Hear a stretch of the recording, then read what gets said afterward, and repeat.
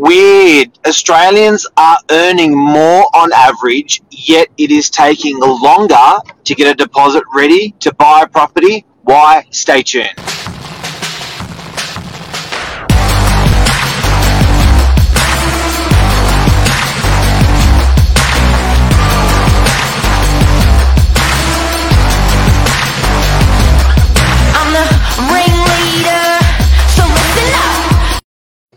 Good morning, everyone. Welcome to Morning Minutes. Myself, Michael Bergio, Mark Novak, episode 553. Time. Yes. How long does it take to save for a deposit for a property? Mark and I, we love numbers. We love data. We love looking at trends, especially when it comes to property. And there are just so many amazing numbers to just see where things are going, and the health of the economy. Because just like when people, we did a show the other day, Mark, when we were like, is this the top of the market? Can it keep going? And we really underlined rather than looking at, say, auction rates and prices, we were like, what are the 5 factors that are the foundation of a good property market? And it was like population growth, tax incentives, immigration, all of that stuff as well. But I also think another good aspect to look at of the health of the market is the structure of the loans. Are people getting, is the bank really owning 99% of the property? How long is it taking people to save for a property? What are incomes doing? And all that type of stuff really gives you a good picture of the market. If you follow my Instagram, I do put a lot of data which is more around the loan ratios and growth that way. But I saw an article Manly Daily did a couple of days ago, which was like the 15-year snapshot, 2006 versus 2021, buying a property. What's the difference when it comes to the median price, 20% deposit? We're doing the figures on what were people's incomes. Because, Mark, when people say, can the property price keep going up and up and up? Well, a good factor is incomes. What's incomes doing? Income's going down, prices going up, because that probably wouldn't last. Income's going up, prices going up, and overall the time to save. Mark, yeah. What's your thoughts, Mark, on what, when you look at numbers like this that we'll go through, what are some key things you're looking at? Or Look, it's pretty emotional. I guess people that are saving a deposit, they're all ages, probably more likely under 40 if they haven't bought a property yet. So people in their 20s and 40s, 20s and 30s, they don't really know. They know what they want to buy. They know what they're doing for a job. They've got a family. There's so much happening, kids, schools and all that, and they're still trying to save a deposit to own a property. It's pretty hardcore, especially when you see prices running like they have. You feel like you're saving $5,000 and prices are going up by $50,000. It really sort of does your head in.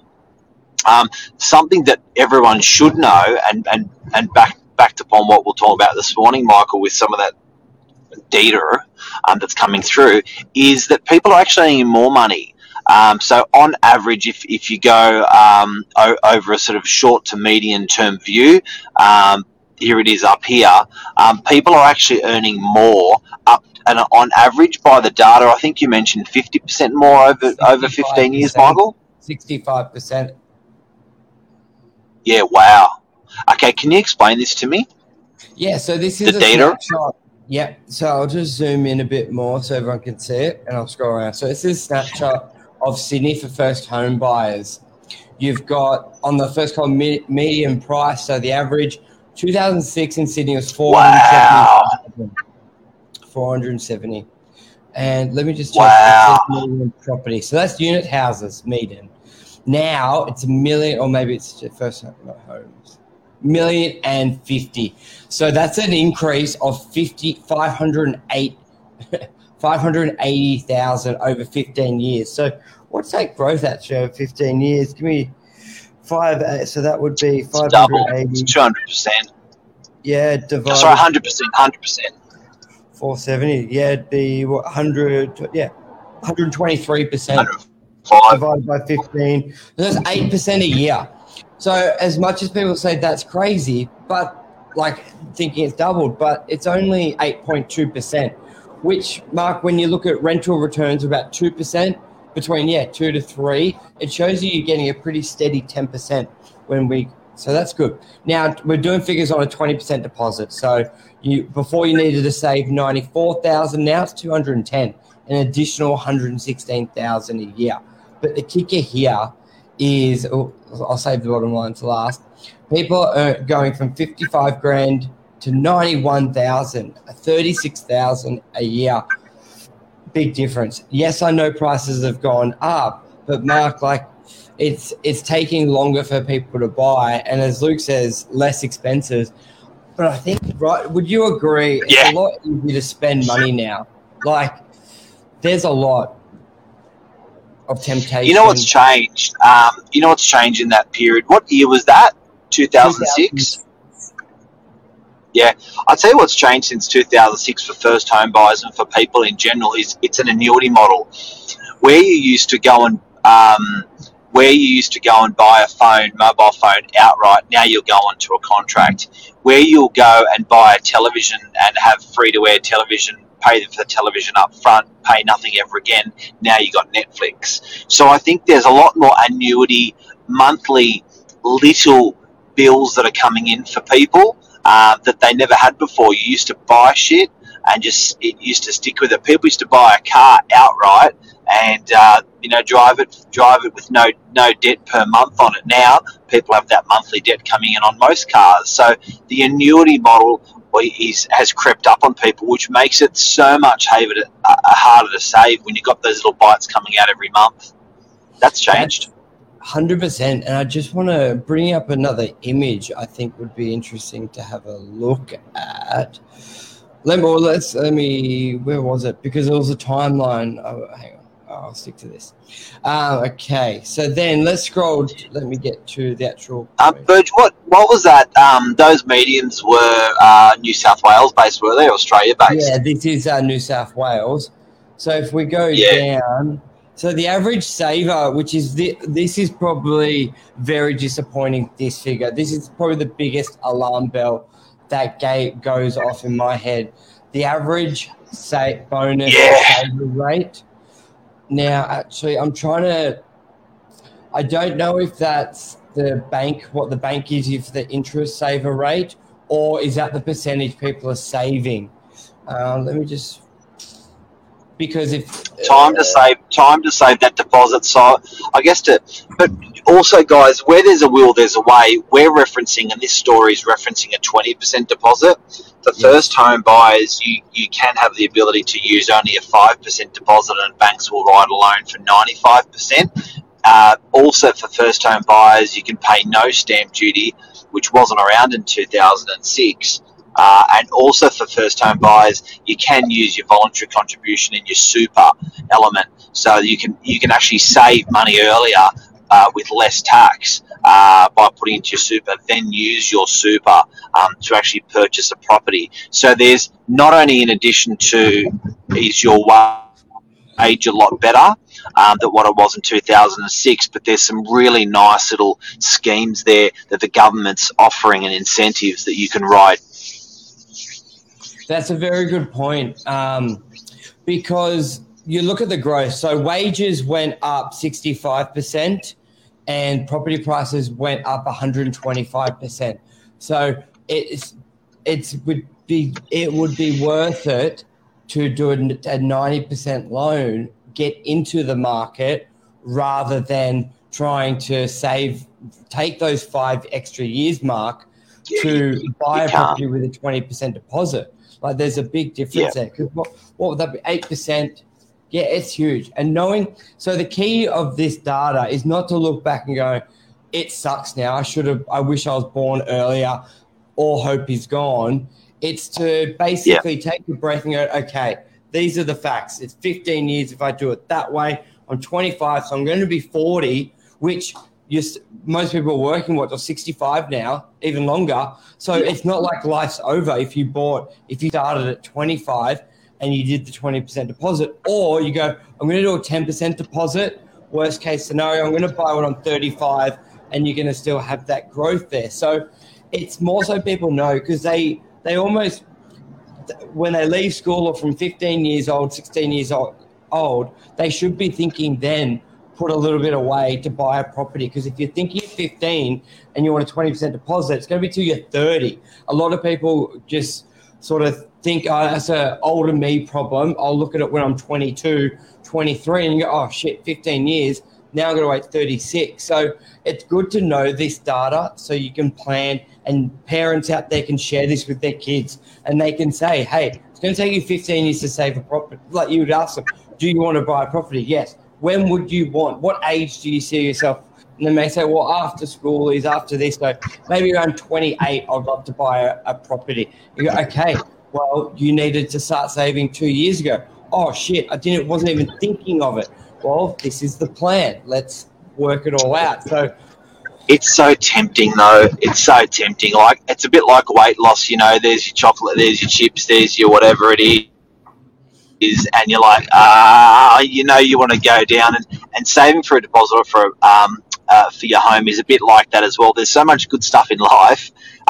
It's really hard to stay disciplined and get that deposit together to buy. Good morning to Arbine. How are you, buddy? Luke, good morning. Melbourne, you got data on Melbourne? No, but I do have broad data. If you follow me on Instagram, there are some, not the exact same information, but there is some similar information across my feed. And that's on Instagram, Michael Bergio. Also, I would recommend following Danny Doff, D-O-W-F, LinkedIn. He has some tremendous data on LinkedIn that will sort of help you there. Luke, small, correct. Sydney's always going to be expensive. Yeah, you know what, Michael? We've always said to viewers as well, don't worry about the dream property as well. Just get in there, so you can always sell that and upgrade later. So, for example, a lot of people, they're a family of 4 and they dream of a 3-bedroom house. Just buy a 1-bedroom unit and rent it out, and then, you know, transfer that to a house after 5 years or 7 years or something. So it sounds a bit counterintuitive, because you're trying to get into a place that you can live, but you don't have to live there. You can buy as an investment, let it run, and then convert and trade up later. Exactly what Pedrag did. We had him on the show yesterday, buying the units. Yep. Okay. Also, there was a good article, Jonathan Thurston. There was an article that he budgeted himself of living off $400 a week, $300 a week, even when he was earning $1 million contract with that NRL. So if you Google it, Jonathan Thurston, the Cowboys NRL player. But here's that image I wanted to reference of a timeline of sort of property growth. There's a full article on my Instagram, which goes from 2001, first home buyer grant, 66% were owners, 23% renters. Then 2003, interest rates were 6.6% population, 20 million. Then it went from, so in 2008, interest rates were 9.5%. There was a stimulus package in 2009. Then you go to population up to 22 million. That's cool. Yeah, 2013, interest rate 6.3%, population 23.8%. Really, and there's some 2021, 4.5%, population 25%. So there's some really good data timeline, and this is great when you're sitting with owners and they ask you, how's the market? I find I have great conversations with owners where I can reference stuff like this and send them information like this, because most of the time owners would ask, and the agent would try and find out, well, are you a buyer, are you a seller, and just tell you it's great. But when you can back it up with data, images, timeline, it just gives you, they just know you're the authority and you've got the credibility to look at. So, follow it, save it, share it. All right, so before we go, what are our takeaways from earning more and you still haven't bought a property? Basically, it's fact that wages are a lot more than what they were in 2006, that prices are a lot more than what they are, almost double than what they were in 2006 on average for New South Wales, and it is taking instead of 9 years to save a deposit, 14 years to save a deposit. What are the takeaways, Burge? My takeaway is, watch the spending. Watch where you can minimize that. Look at maybe doing a 10% deposit rather than a 20%, because the old mindset was 20%. So look at 10%, getting in the market. And time in the market is powerful. And look at the saving rates, probably. I love that saying. Time in the market is more important than timing. Yep, and saving. Like, you'd rather get the market quicker than save that extra. So we may be able to spin that saying, it's time in the market, not saving for the market. Yeah, it's time in the market, not time saving for the market. There you go. Yeah. Perfect. Yep. Like a poet. Yeah. My English teacher will be proud. Yeah, you're good at making up words. Yes. Okay, I think that's a wrap. Luke, Arbin, I know I'm probably pronouncing that wrong, but thank you very much for tuning in. Any data you need, any questions, topics, we're always open to have topics as well. If you want to come, and also if you're a business owner out there, want to come on the show and chat about your business and how things are going, happy to accommodate that as well. Love a local. We're going to get Pedrag back on again. He had a lot to say.